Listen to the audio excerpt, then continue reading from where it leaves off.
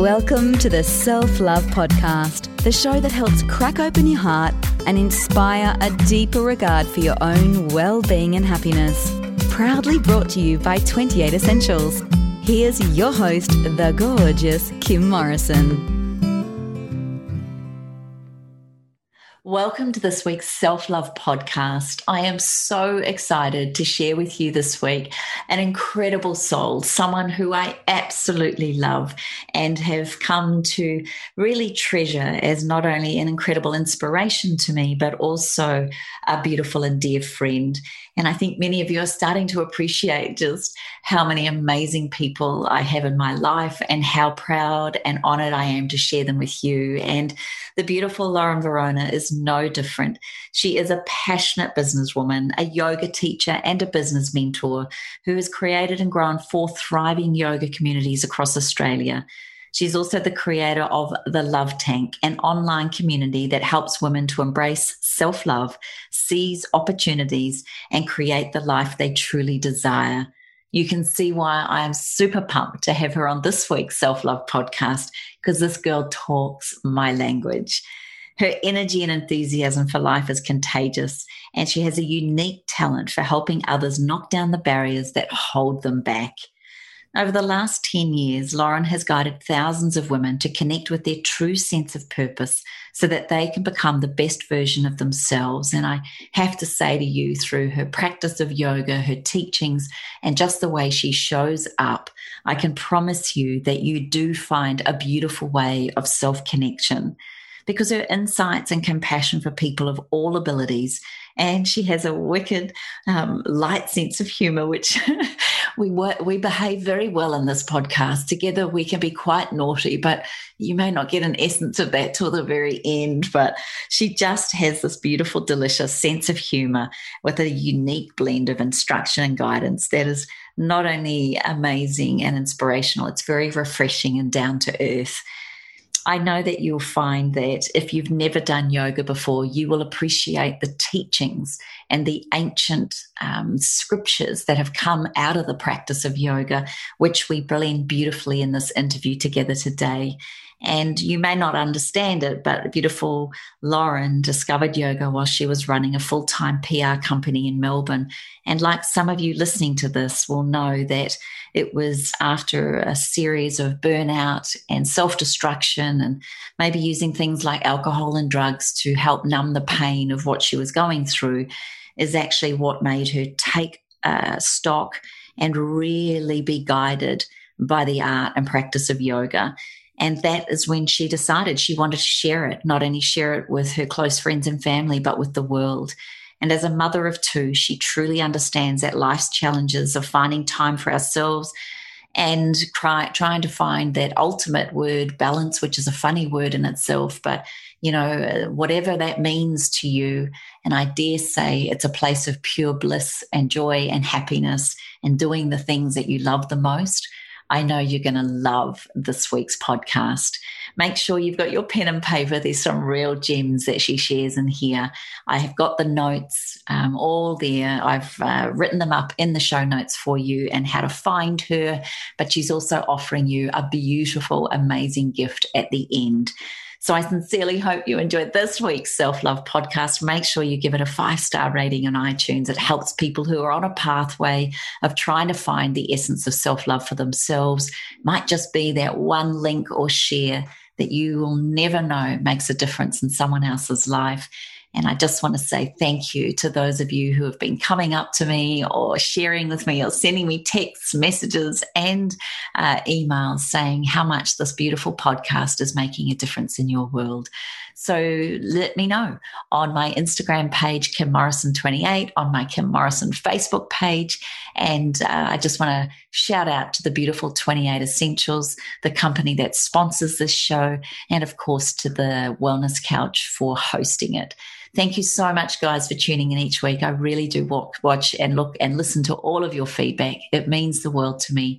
Take care, and I cannot wait for you to hear the amazing Lauren Verona. Well, I am super excited to, as you can see by the intro, to bring to you someone who I not only call an extraordinary superhuman, but also a beautiful woman. and someone I really do consider a friend. And I feel very proud to have you on the Self Love podcast. Welcome, beautiful Lauren. The feeling is very mutual. Thank you for having me, Kim. Oh, sweetheart. We've known each other for a number of years now. And I think with the essence, the energy, and the absolute beauty that you exude is something that's captivated me for a very long time. And I just want to know, have you always oozed self-love and confidence and beauty and radiance? Or is it something that you have learned? Yoga has honestly taught me how to love myself. Really? Could you explain to us how that's happened? The easiest way to understand how that happens is when you come to a practice like yoga or anything mindful, really, a mindful practice, you start at the start, you often don't really enjoy it, or you find it uncomfortable, or you want to walk away, or you want to run and hide.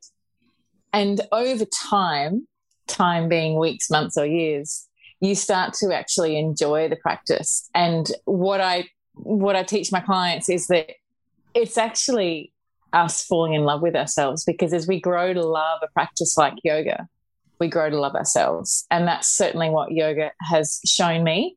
And it's evident by so many people that I see coming onto the path and also learning to love themselves fully. It's incredible. Yeah, it's very true, actually. And there's something about the practice of yoga. Talk to us a little bit about your journey and how you got brought into the beautiful practice of it, and also how you got led down that path. And as you said just before, I'd really love you to reiterate, it can be days, weeks, months, even years for us to fall in love with a practice. How did you stay in the work, or was it just something that flowed for you?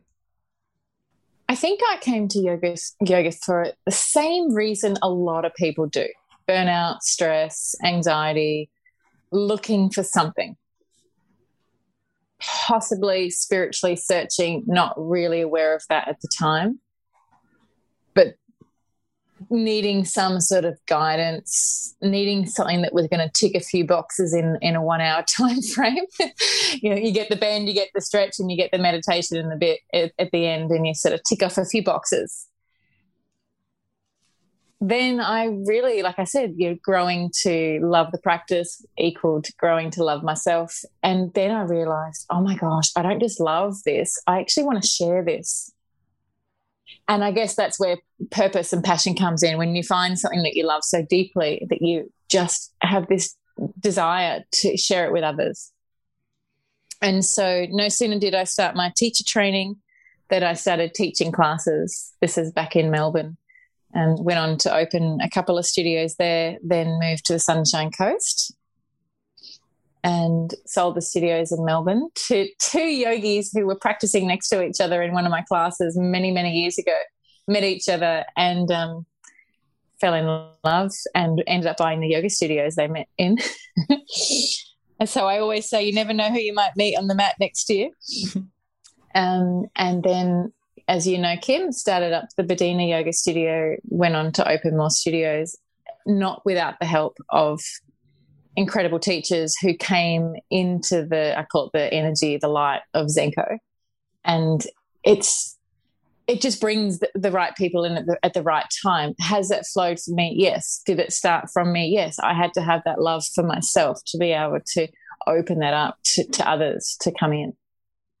You make a really good point there, that in order for us to share it, we must embody it. We must embrace it for ourselves first and foremost. You're a mum. You're a beautiful soul. You're a good friend. You're an incredible woman, an entrepreneur. You're a giver. You're all of those things.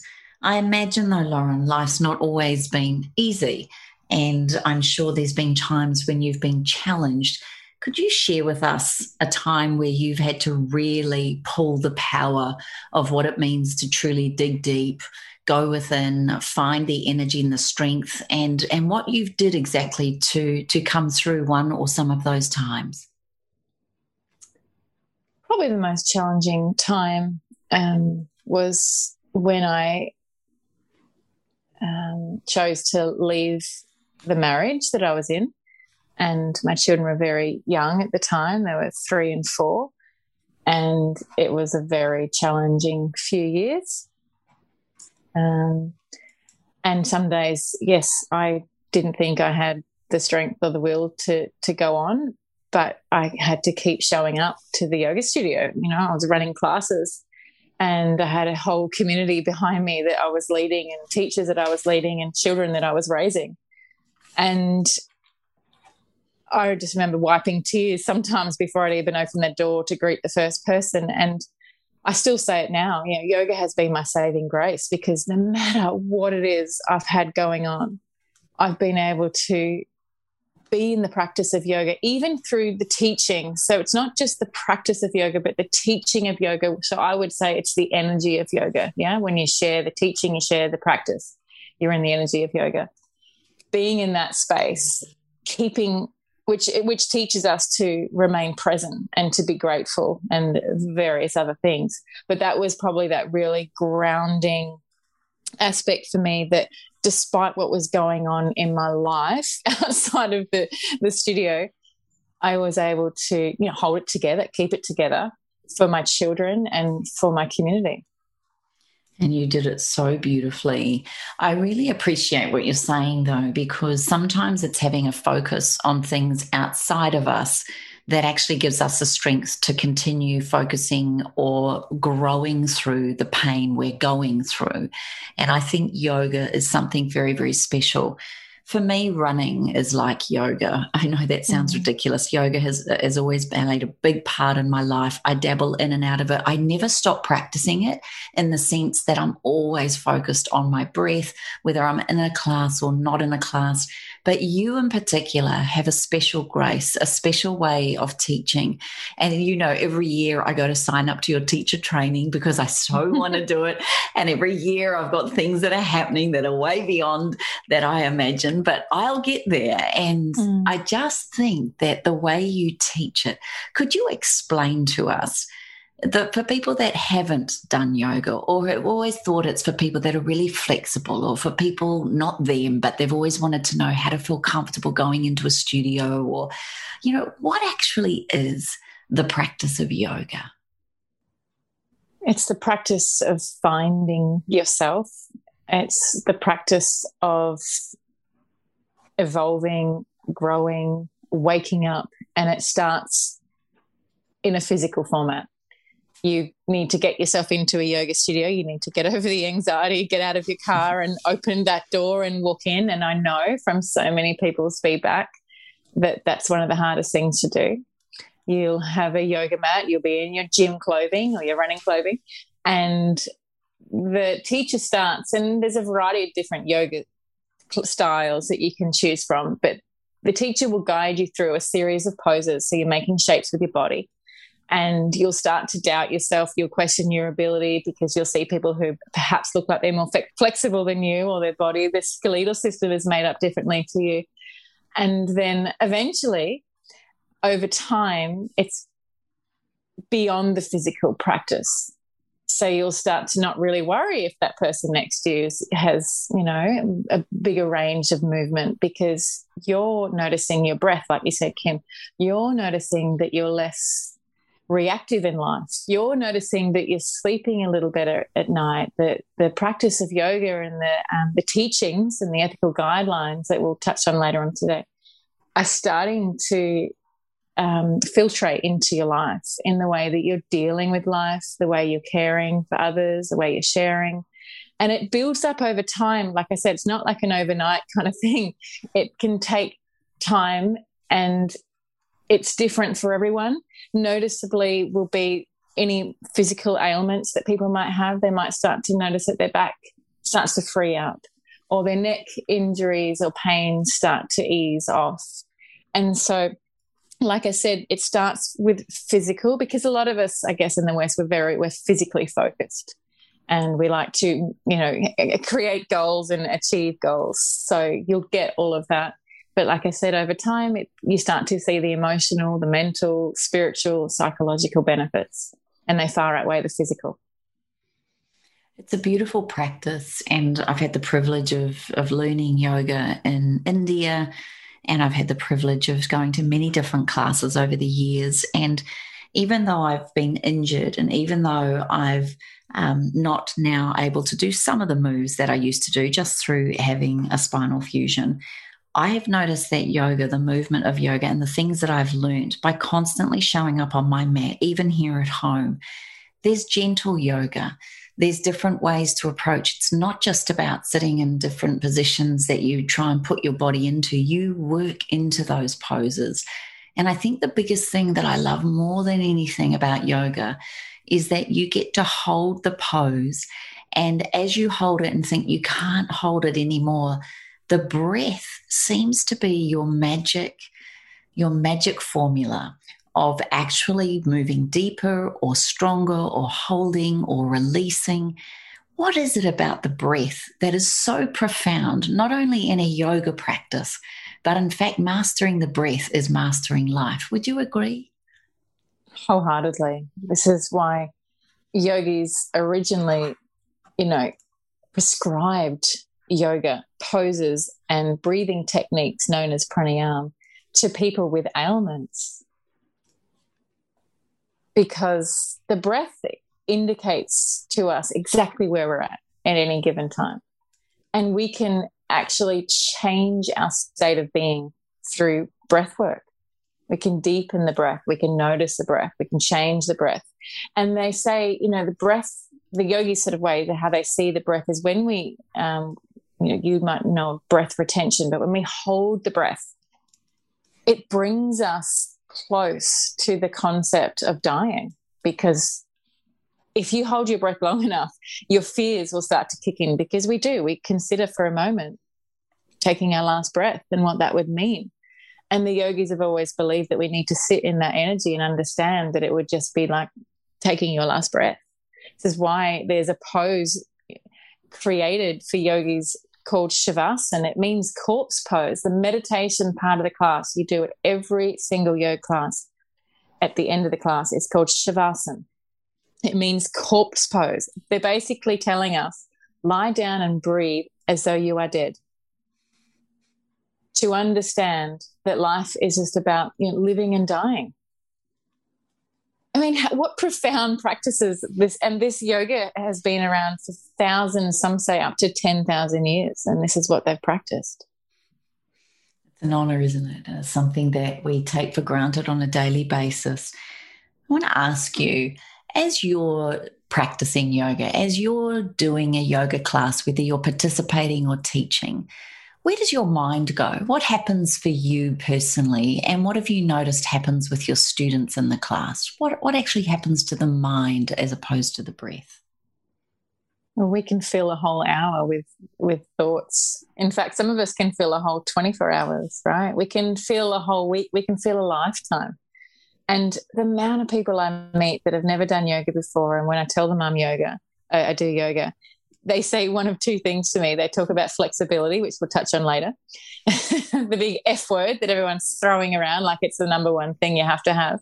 And then the other is that they will say, my mind is too busy to do yoga, or I can't sit still and I can't meditate. And it's such a limiting thought, because people forget that every single one of us have a processing mind. I'm not saying that I've accomplished the mind and I'm able to sit and with a blank void there for periods of time. But what I'm able to do is observe the mind and observe the thoughts and observe the emotions. And that's the practice. That's mindfulness, becoming aware, incoming thought, outgoing. When we attach ourselves to a thought, for example, a hunger thought, we might then go and think about the next smoothie we're going to make, and then where that will take us and what we're going to see after that, and that list goes on. But where we want to get it to is where we can nip it in the bud. So the hunger thought comes in and we see it, and then we let it go. And that's the practice. See them come, see them go without attachment. A parigraha is to practice non-attachment. See it come, see it go. And I can see as a teacher, I am observing people's thoughts. You can actually feel when people are in their heads. And we've got little techniques and things that we do in a practice to sort of try to bring people back to the present. But it can be a lifelong journey for us to do that, myself included.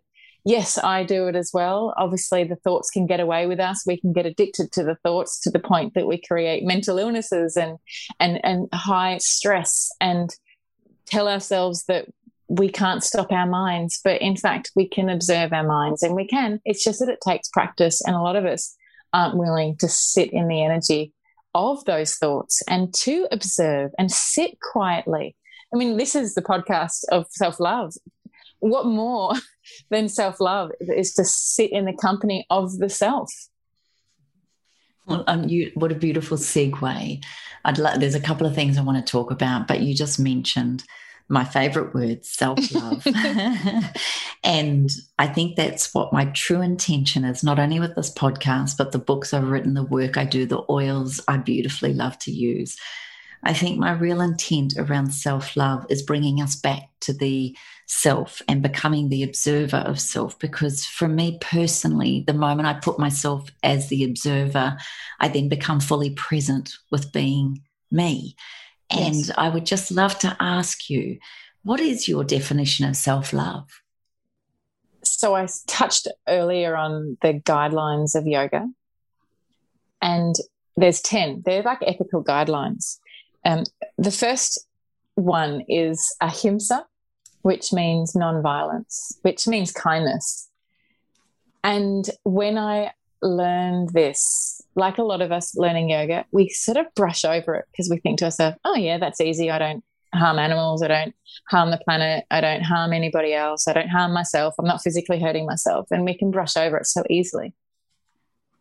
But ahimsa is about the words that we use with ourselves. And sometimes we're not even aware.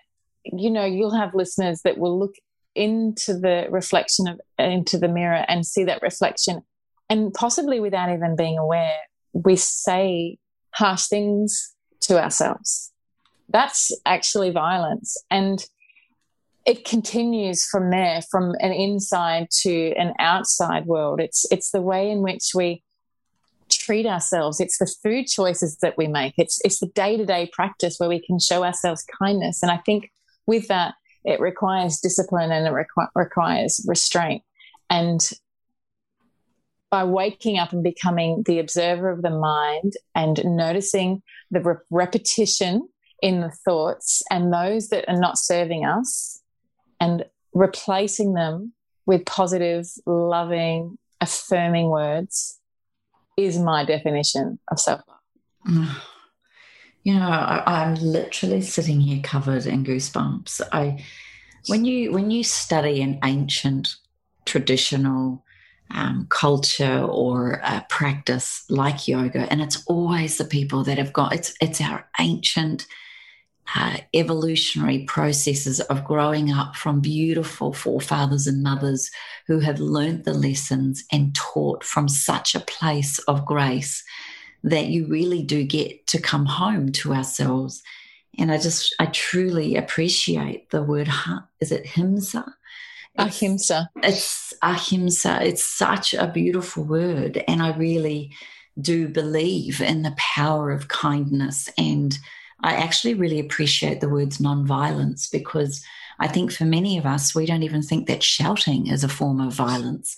For many people, we don't think that eating processed food is a form of violence to our bodies. So I really want to reiterate that, and really, could you just spell that word for us, ahimsa? Ahimsa. Yeah, I thought so. It's just a really powerful word that I think we could really embrace a little bit more. I want to ask you now then, for yourself, not only as a teacher and a mum, when you see a person who isn't loving themselves, what's your thoughts? What's your insights? What would you love to say or do to a person who's not feeling the love for themselves? The practice of ahimsa also teaches us to allow others on their path. And rather than trying to point out, make suggestions, advise, help, they actually say helping other people. isn't practicing ahimsa, because we need to allow others on their journey. We can love, we can support, we can hold space, but helping them and taking them away from their experience is actually not going to support that person. So when I see that person, like you said, who's in that place where they're perhaps not loving themselves, then all we can do is shine our light and embody self-love, because their journey will take a different path, and who knows where that might be. We can get in the way of theirs. So does that make sense? We actually use self-love as a practice to enable others to find their own self-love. It makes such sense, right? I mean, I look at mums, Lauren. I look at mums that stand there. They give everything for their kids. They and so do dads. I'm not saying that dads don't either, but the parents of children that totally devote their lives to their kids, and then look in the mirror and don't like what they see, or berate themselves about their body, or don't feel like they've got enough time for themselves, or almost, take on mother guilt or mother shame or whatever it is that we do, not realizing that the greatest gift they can give their children is being the example. And the best way to be the example is to live your true self, which means love yourself. When you have women that have come to you, maybe, and I love using yoga as the analogy, that have just started out, have you got any stories of anyone in particular who may not have had experienced yoga, maybe felt a bit lost, maybe weren't on the path of self-love, maybe hadn't shown the discipline and the restraint of many things in order to gift that to themselves? Have you got a story or know of anyone that's come through that journey and now maybe is living the principles of yoga thanks to the practice of it? Oh, every day I'm witnessing people who have come from that place of I'm not worthy to I need to be here. It's like this duty of care I like to educate parents about. Rather than feeling guilty for leaving the family for an hour, what about flipping it and realizing it's a duty of care that I come and give myself 1 hour so I can come home and be the best version of myself? And yes, when I see those parents that would say, I'm so glad I came, I was so tempted to stay home on the couch, and they say, but I got up, Lauren, and I drove in and I knew I was going to feel better for it. And they never regret coming to yoga. You can't tell me you come out of a yoga class and you've just meditated and you come out and think, well, that was a waste of an hour. It's a powerful thing, that meditation at the end. It's a really powerful thing to actually get over the fact that the hardest part of the practice of anything moving, any time we go to a class or any situation where we actually take ourselves out the door for some physical movement, that we ever regret it. And the word that you touched on there was discipline. I'd love you to talk a little bit more about the meaning of what you believe self-discipline is and how powerful it is, not only from a yoga and a practice point of view, but in maybe all avenues, or particularly things that are really important to you. Why is discipline so important as a part of our life? Because routine sets you free. It sets you up for freedom. And the word discipline in Sanskrit is tapas, and that basically translates to fire. So it's like the fire in the belly. And it's the fire that gives us passion, it gives us purpose, and it helps to sort of burn away the impurities of the mind. And so an example might be wake up, go to the fridge, open the door, and then make a conscious choice right there and then, out at a restaurant, out with friends. There's opportunities all day long to make the right decision based on what your values are. But with tapas, we can see it play out everywhere, from getting ourselves to our exercise, from the food choices that we make, and staying true to that. Because when we stay true and we show ourselves that we can continually, repetitively show up to create our goals or create a life of our desires, then we can start to ask deeper questions of, well, what else is possible? Okay, I can commit to eating healthy and clean for 28 days. How do I feel when I get to it? And how else would I like to feel? What else would I like to do in my life? And this is how people, successful people, as you know, Kim Morrison, you're one of them. This is how successful people have made themselves successful. It's through rituals, daily practices, whether it be a morning practice or a nighttime practice, whatever it is. And if it's as small as 5-10 minutes a day on repeat, that flows into all areas of your life. And we see success. It's such a simple model. Mm-hmm. And I think, who was it? Anthony Williams. What is he? Coach. Anthony Robbins. Tony Robbins. Yeah. Tony Robbins. Tony Robbins says, if you can't find 10 minutes in your life, your life is not worth living. We can all find it. We're good at scrolling with our thumbs up along a bright, shiny screen that lives in our pocket. We can find 10 minutes for ourselves, and even if it is just seated. And they say even just the art of making your bed, you'd know that one too, I'm sure, but that it's that feeling of accomplishment. It's saying I love you. It's self-love. If you make your bed, which I make sure I do every day, self-love. So at the start of the day, you started off loving yourself and accomplishing something which flows on into the rest of your day, and you come back to your bed at the end of the day and there it is. I love you. I so love this because to me, I believe, and when I wrote the book, The Art of Self-Love, the third point of the pathway back to self-love for me after self-awareness and self-care is self-discipline. And I believe it's the doing. We have to do the work. It never gets put or given. I mean, it's very rare that you'd be handed a peaceful, beautiful, happy, rich life. Most of us have to contribute or work or serve in order to achieve that. And I really believe the act of discipline is the one thing that's missing, because in such a quick fire society, we want everything yesterday. It's almost like the art of discipline has been forgotten, and yet the discipline is the act and the art of self-care. It's the constant showing up for self. It's the constant belief in who we are. It's the constant acknowledgement of our beautiful bodies, our homes, our beds, like you say. If you've got 2 young daughters, you've got 2 beautiful daughters, how are they learning the art of discipline? Is it only through you and observing you? Tell us their ages and talk to us a little bit about your wishes and intent for them, and especially around discipline. 8 and 10 years of age. And we often journal together, circle together, talk about big life goals like bucket lists and things like that. And when you know where you want to go, and this is what I teach my children, if you know you want to have a holiday somewhere sometime, or you want to aspire to a certain career path, then you have to do a little bit of something about that every day.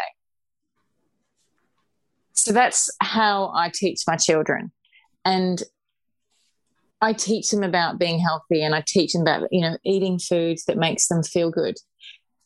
And often they'll come to me when they're unwell and run down, they'll say, "Mummy, I just want some vegetables," because their body actually craves it, because they listen to their bodies enough and they get to know their bodies. I think when we know where we're going in life, we can take the small steps to achieve the big one, and do it in a bite-sized sort of way. And children are so capable of understanding that. My daughter came to me this morning. She said, "Mum, I need to do a presentation today." And I kind of thought, oh, my gosh, we're leaving the house in about 10 minutes. "What are you doing your presentation on?" And she said, "Oh, don't worry, I've got this." She went and found her box of crystals. She grabbed 2 pages of A4 paper. She cut it all up into cue cards. And while we're driving to school, she's writing all these facts down about crystals and how you need to do a full moon ceremony to charge them up, and how amethyst is protective, but not in a physical, this is her words, not in a physical shield way, in an energetic shield way. Right now, I don't bang this into my children, but this is a way of my life. This is my discipline. This is my practices that are showing up in the children around me. It's so precious, and there's nothing greater than when you see the reflection of that back at you. And in the same way, we can also see our constraints back at us. Have you ever seen parts of your kids that you've gone, oh, I need to just maybe tone that up or down a little bit? Have you seen yourself come out? Dude, the other day, I'd organised for a new EFTPOS machine to be replaced at the studio. And I always tell the bank, I'm like, just be certain you need to call me first to make a time, because while there's a class on, you can't come knocking on the door. It will be disruptive to the class. So make a time with me first and I'll let you know when the studio is available for you to come and install the EFTPOS machine. And I was teaching a class maybe a week or two later, and I heard this banging on the door during the class. And they banged quite a few times. And I had to almost bring it into the teaching and say, there's always disruptions as part of the practice. Keep breathing, keep flowing, everyone. Anyway, the bank called me later on that day, and my children were there. And they said, we can't get onto you. We've tried coming to the premises, and they were really upset with me. And I was quite firm in the way I spoke back to them. And I said, well, I asked you not to disrupt a class. I asked you to please call me before you come in. You've actually disrupted a class that I was teaching in. And I was as kind as I thought I could be. I was very strong. Anyway, I got off the phone, and my 10-year-old turned around and said to me, Mum, you probably could have showed a bit more kindness to that person. It wasn't their fault that the other person knocked on the door. Wow. And it was so true. Because I was still upset from the experience, but she was able to point that out to me, and, with love and kindness, which is what self-love is about, is to speak a truth and pull me up. And I really appreciate her doing that.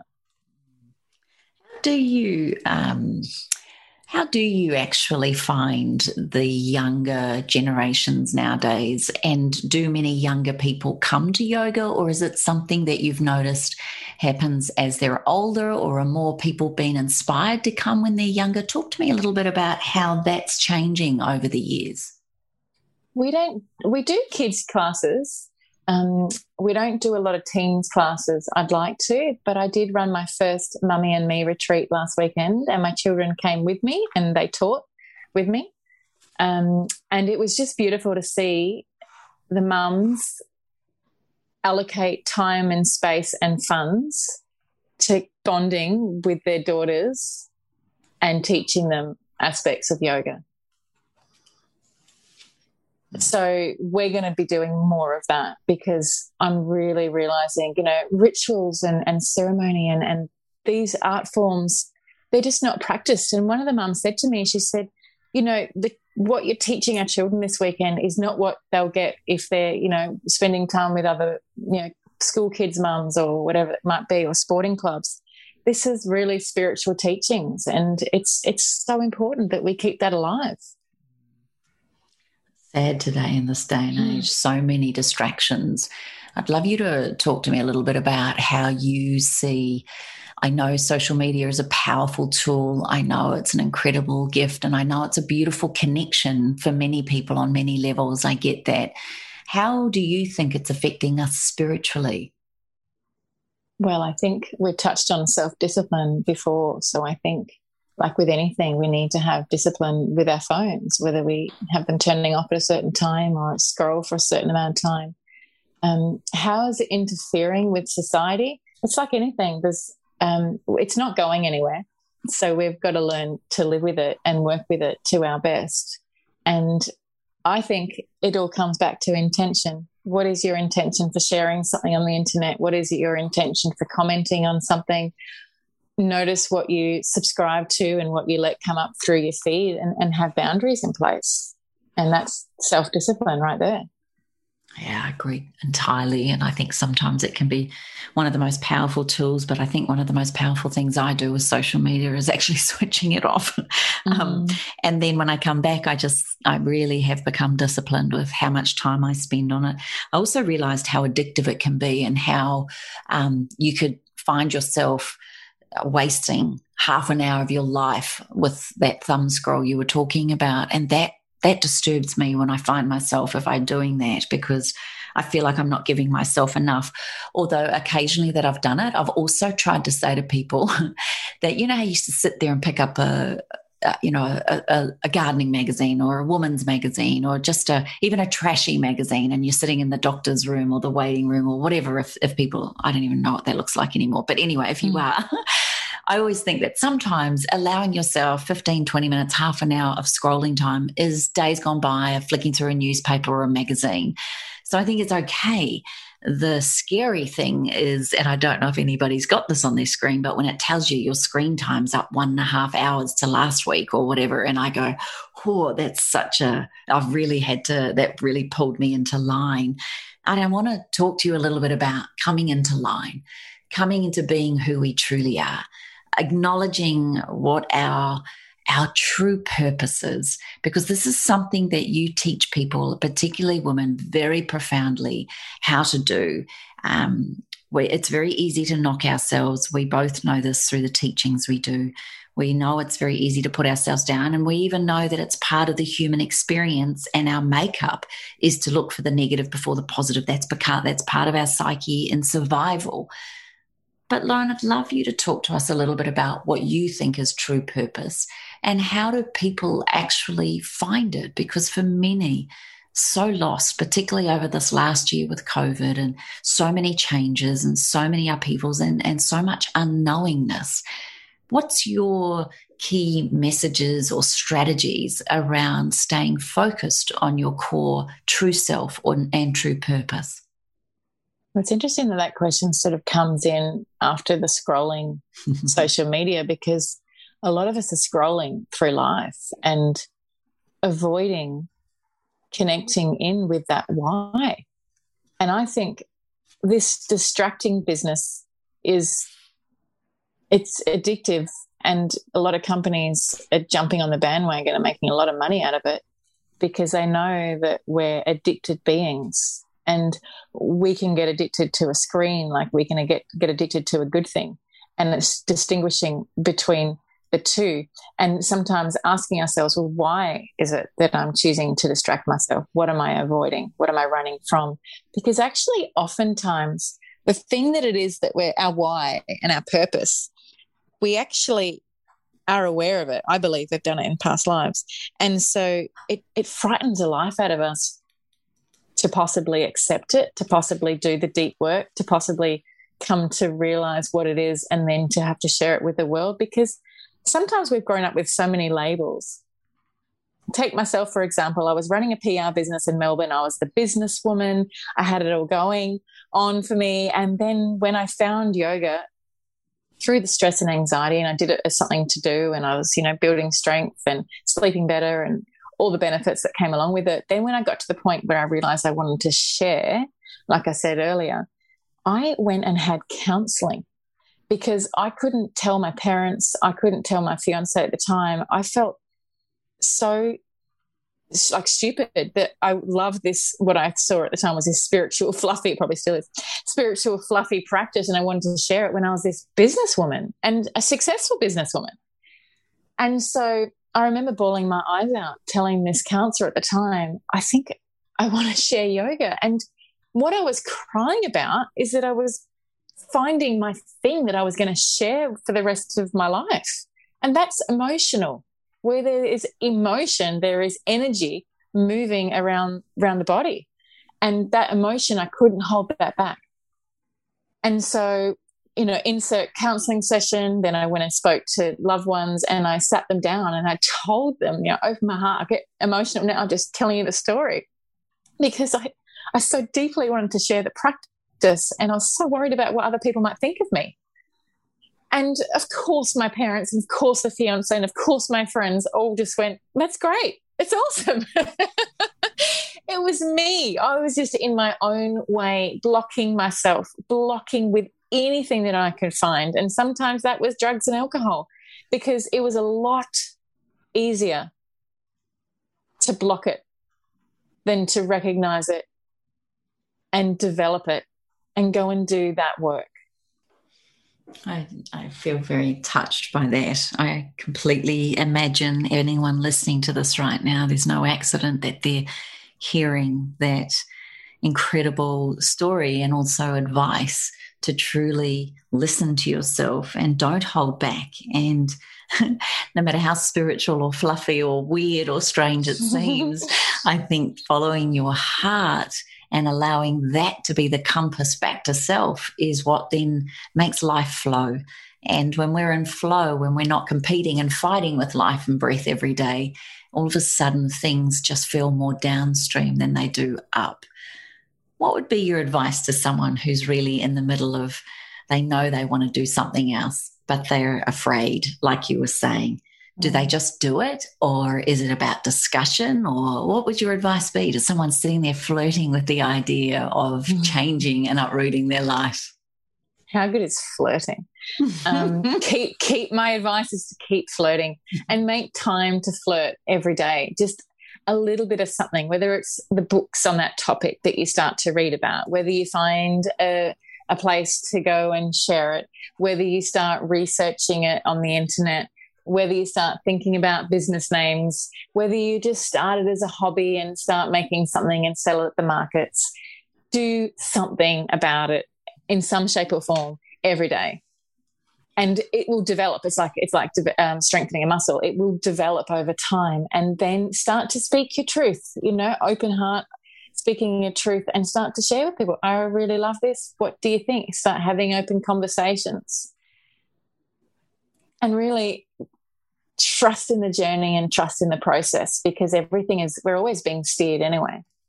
And once we start to open up to that, like you said, getting into that flow state, flow will come. The universe will go, oh, thank goodness, you're finally waking up. And the universe will start saying, well, what about this? Well, here's something else I provided. What would you like to try this on? And we start getting opportunities, and we start to open our eyes up. And there are opportunities there for us. But when we're closed off and running down this other tunnel, we're not able to see outside of that. So it's really about broadening awareness and waking up to what is actually possible. I so love it. You're so talking my language. I absolutely love it. And I think what's really profoundly speaking to me is I remember when I started talking about self-love, and I'd have people knock it and laugh about, probably thought about personalized sexual self-love. And I got people ridiculing it, and I got people giving me grief about it. Because at the beginning I was a little bit unsure, and I think that unsureness allowed humor and a little bit of ribbing to come into it, and I was just a little bit, but then when I actually wrote my first book, and then when I stood there, and then when my girlfriend and I launched our business, and we had all these oils and we had these beautiful products, and then every time I stood up, I remember the blood, sweat and tears, the pouring of those bottles, the labeling of the bottles, the playing the music 24/7, so that the energy and the love that we believed in these products, which we still play to this day, I just knew I had to do it. I couldn't stop. Nothing was going to stop me doing this, even losing all our money. And even maybe at one point when we're about to launch one business, I almost lost my marriage because there was so many things happening in the background in his world as well. And that's just another whole story. But I really want to acknowledge you for that, because I think that's what you teach in your classes. And I particularly love from the micro level of you allowing us to really connect into each part of our body, just even doing a check over each part of us as you talk us through to notice things about our body, that awareness. When's the last time you asked how your left ankle was feeling, or your right knee, or as you move up the body, when was the last time you did that? And with that, mindfulness then becomes awareness. And with the awareness, we then know what we're working with, because we're not just dabbling, we're now very focused.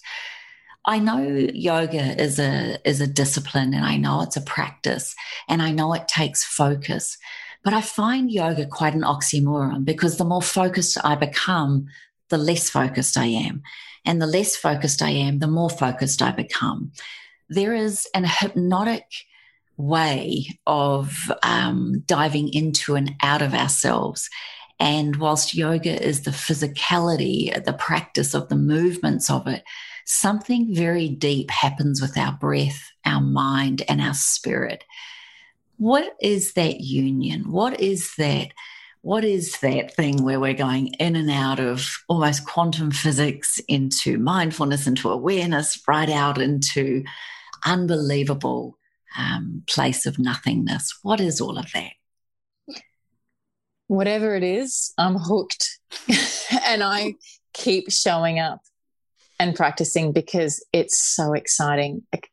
First of all, I just want to say your story about your love and having the music on and through passion, through losing money, that's just beautiful. And I think that's a good reminder for all of us. We're going to go through hard times, but we've got to keep persisting. And we're always supported when there's love. We're always supported. And with the pathway that we're on, we will be guided. And a lot of us can't see that. We can't make sense of that. Like Alira talking this morning about, it's not a physical shield, it's an energetic shield. It's an energetic system that we're running. And it's like when we're saying yes, the world is saying yes back. And when we're saying no, the world is saying no back.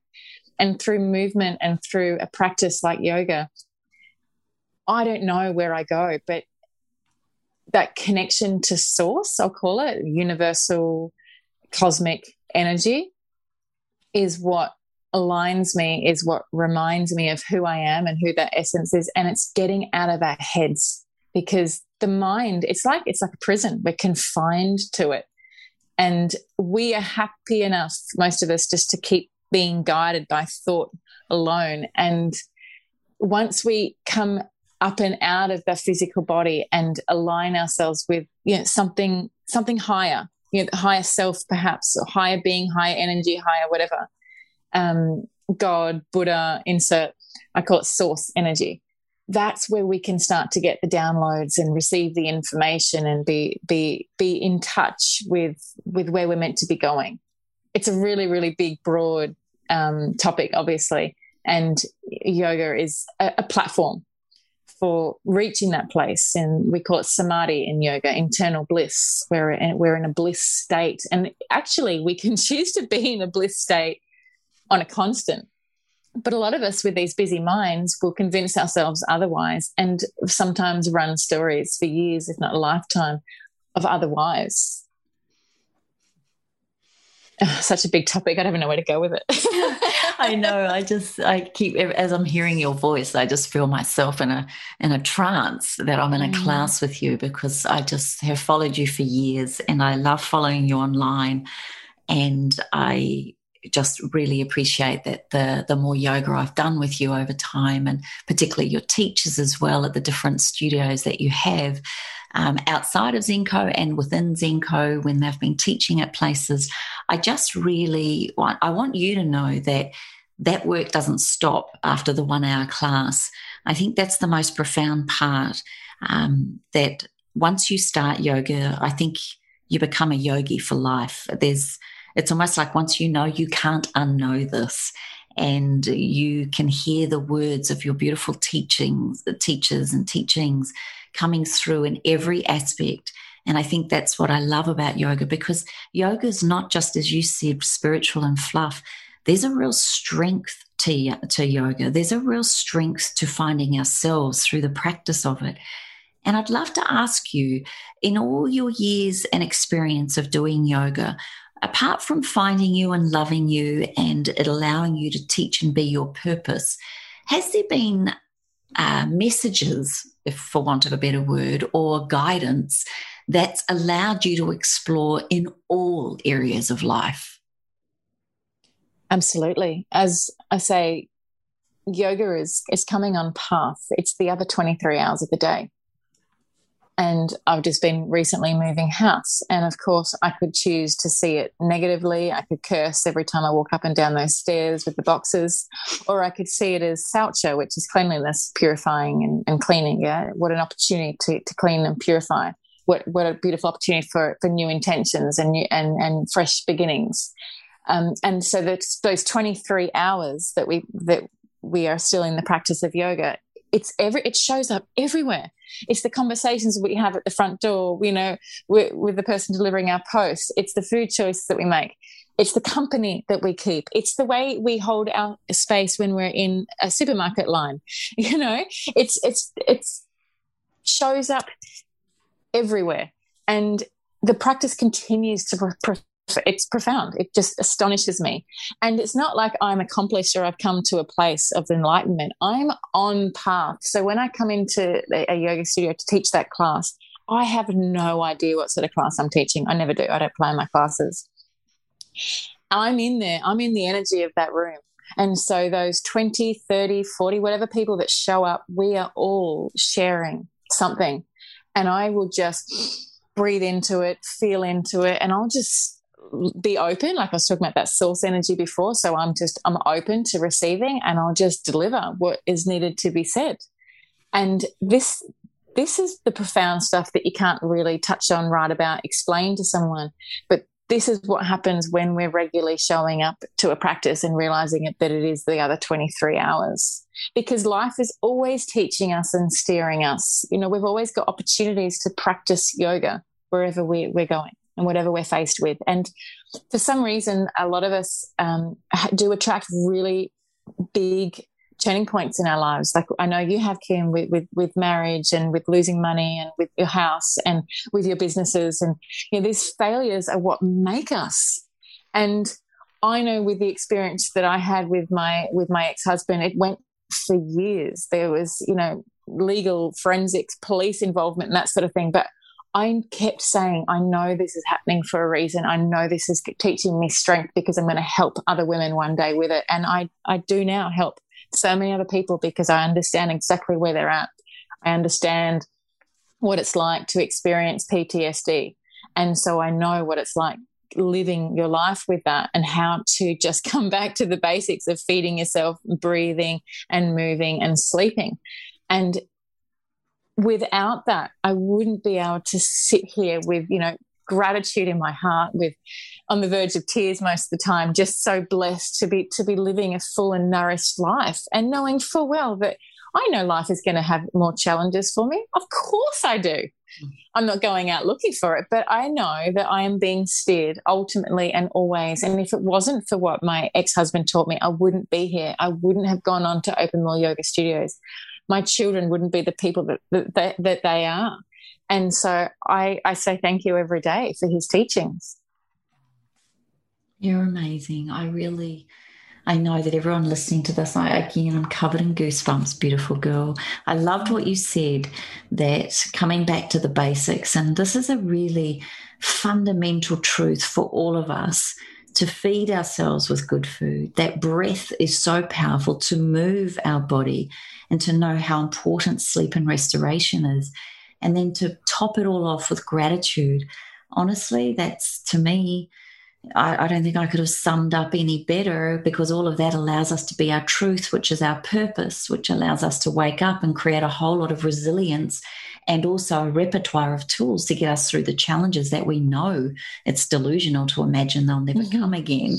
So it's almost like what yoga has given you, which in turn has given me, is to know that I have the resourcefulness, the inner resourcefulness, to get through this amazing life with an attitude of sincere blessing and sincere gratitude, and also a reminder that every lesson and every challenge we've gone through is indeed an opportunity for us to nourish ourselves and replenish and store up and strengthen our resilience. And I just want to thank you, because you've done so many beautiful retreats for me, and every single person that's ever come to one of your classes, every person I've introduced you to has just fallen head over heels, as I do every time I see you and speak to you. And I want to publicly acknowledge you for the work that you do. And I know that for everything I see in you is a reflection in me, and everything we see in me is a reflection in you. I know that, and I really want to say from my heart to yours, you've inspired me beyond belief to be a better version of me every day. Your words are always in my ear, and I'm very grateful to you. if there was one final message that you would love to share with this beautiful tribe of amazing souls who, I just want you to know that I've run into people that have listened to this podcast and they come up to me and they say things like, I feel like I know you, and I feel like I really get to know your friends. Like we all become part of this inner circle. So now you've got over 5,000 listeners now that are all considering you part of your inner circle as well. But is there a message you'd love to say to people that are showing up every week for these podcasts on self-love? There is, with everything that you just said, and that was beautiful. And of course, I'm sitting here with tears in my eyes. Thank you. I feel like there was just one small thing that we haven't quite tapped on, which I feel like is like that missing link. And it's another yoga teaching, and some will know this term. It's called Brahmacharya. And the English translation is right or wise use of energy. And so when we're talking about those essentials that we need in the day, the sleep, the food, the water, the movement, that's energy. That's wise use of energy. How many hours sleep? I probably don't need a 12-hour sleep. 6 isn't quite enough. Mastering, how many hours sleep do I need? Mastering adequate meditation so I am renewed. Mastering, what fuel does my body need? Not what this person's telling me and not what this worked for this person. What does my body need? And fueling it accordingly. And time. Do I want to spend half an hour, 1 hour, 2 hours on the device scrolling, or do I want to spend that walking in nature and grounding? Making wise choices every minute of every day is that real key, and that's helped me to really kind of polish my life. And people ask me all the time, how have you got so much energy? Like, how do you do what you do? And I know it sounds so like cliche, but I go to bed early and I eat and drink so clean. I make wise choices. I work smart. I make time for my priorities and my values, and I really polish it. I sit on a Sunday night. I do my weekly planner. I master every hour of my day. And it has taken so much practice. And yes, I had to start at burnout, obviously, to realize I need to make change. And I'm still polishing this art form of Brahmacharya. It's incredible. So when you go into a restaurant, what am I choosing to eat? What's going to fuel me the best for what I need to do? And it's wise choices everywhere. How much toilet paper am I using? Turn the lights off. It shows up everywhere. But if we can get that right, throw in the gratitude on top and the discipline and the self-love, then I think we're doing pretty well. I think you're so right. I really appreciate that last step too, because planning and actually thinking about how to use that time wisely is something that I have really had to discipline myself around, because I'm a bright, shiny object girl. I'm a shite girl. I'm a, ring me, you want to call? Oh, you need me? Okay, great. I'll catch up with you. And I'll often put the needs of others, not that I begrudge that, but I've had to become mindful of where I put that time, because it's so easy. I want to ask you one other question. If I was to ask your two girls what they thought of their mum, what do they think about you? What do you honestly think they would say?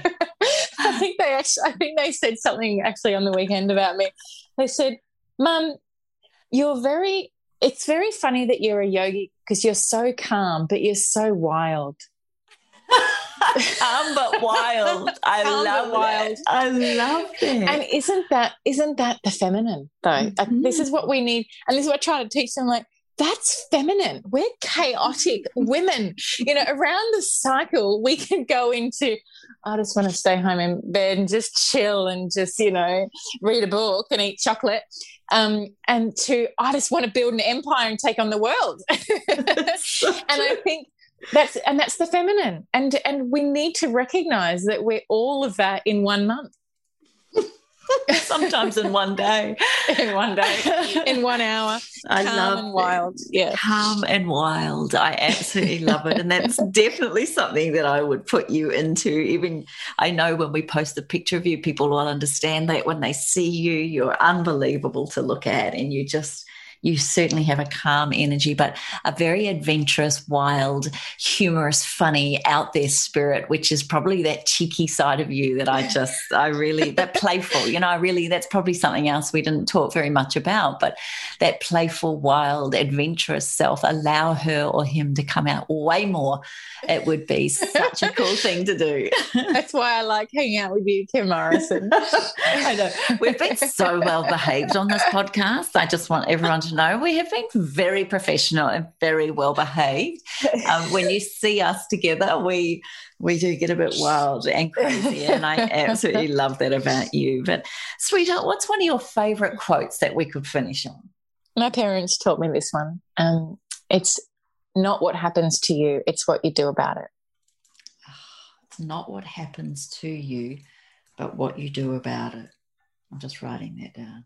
I don't know about anyone that listens to this podcast, but I write so many notes when I listen to my I love it, even though you could totally listen to it again. I know. And I do listen to it because I love hearing it from a different perspective, because I get the gift of hearing it first up. I get the gift of hearing us in the moment. And then I think what podcasts do is allows the listener to be in the moment. And I just get so excited. I love to share women like yourself, and I really get fired up. It's people think, I do this for others, but really the Self-Love podcast has been one of the greatest gifts to myself. I get to interview so many extraordinary souls and hear their stories and how they've reached deep within and traveled the challenges of time, and then come out or been spat out the other side, a bigger, better, stronger version of that. And I don't know about you, sweetheart, but I know there's a lot of struggle and challenge out there. But one of the greatest inspirations of all for me is knowing that when someone's going through or gone through that and they come out the other side going, yeah, want to try that one on again. I loved what I saw a quote the other day out of New Zealand, yeah, sure, COVID, okay, it's been challenging, but tectonic plates breaking up underneath us, come on, we're tougher than that, and I just thought, so Kiwi, that's such a Kiwi thing. So look, beautiful soul, thank you again. Could you just tell us, if people wanted to follow you, social media, the thing that if they're going to scroll and, do their 20, 30 minutes of, magazine time, and they wanted to find out a bit more about you, or if they're blessed enough to live on the Sunshine Coast and come to one of your classes, just tell us a little bit more about how we can find more of you. Zenko Yoga, Z-E-N, Zen, Ko, K-O, it's a Japanese word for child.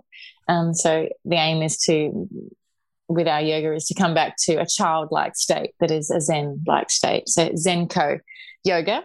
Yes, we're on the Sunshine Coast. We're also online, and you can follow me on my Lauren Verona Yoga account as well on Instagram and Facebook, where I do a bit more sharing over at Lauren Verona Yoga, and Zenko Yoga is really about the studios and the events and retreats and corporates and teach training and many offerings that we provide. Zenko Yoga, ZENKOYOGA.com.au, and then laurenverona.com. Is that right?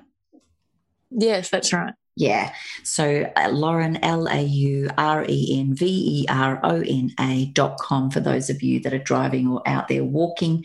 But these will all be in the show notes for you. And I'll put the links to her beautiful Instagram page, which I love. That's where you'll get to see her two gorgeous girls and her playing. Mm-hmm. You got no idea how much I love your pictures that you put up and your sharings. And thank you also. I know that there's online yoga as well. And if we go onto your websites, we can find out more about that as your membership group, which I highly recommend. If you're not on the coast, then maybe you might want to become a part of her inner circle. So my beautiful Lauren, for all that you give, for all that you do, for how you show up, and for all that you master each and every day and give us in the practicing of not only yoga, but true spirituality, humanness, and woman power, I just want to say I love you and I thank you wholeheartedly for being on the Self-Love podcast.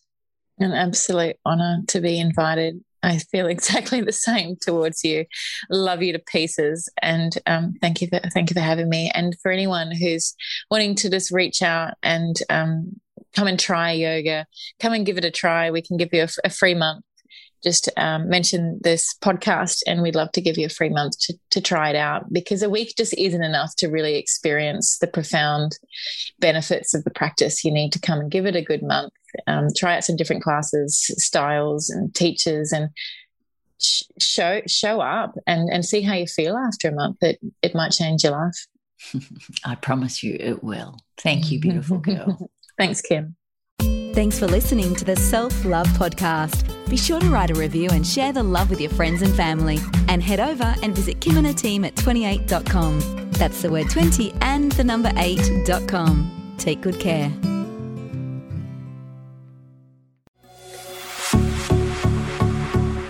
This has been a production of TheWellnessCouch.com. Check us out on Facebook and join in the conversation on Facebook.com/The Wellness Couch.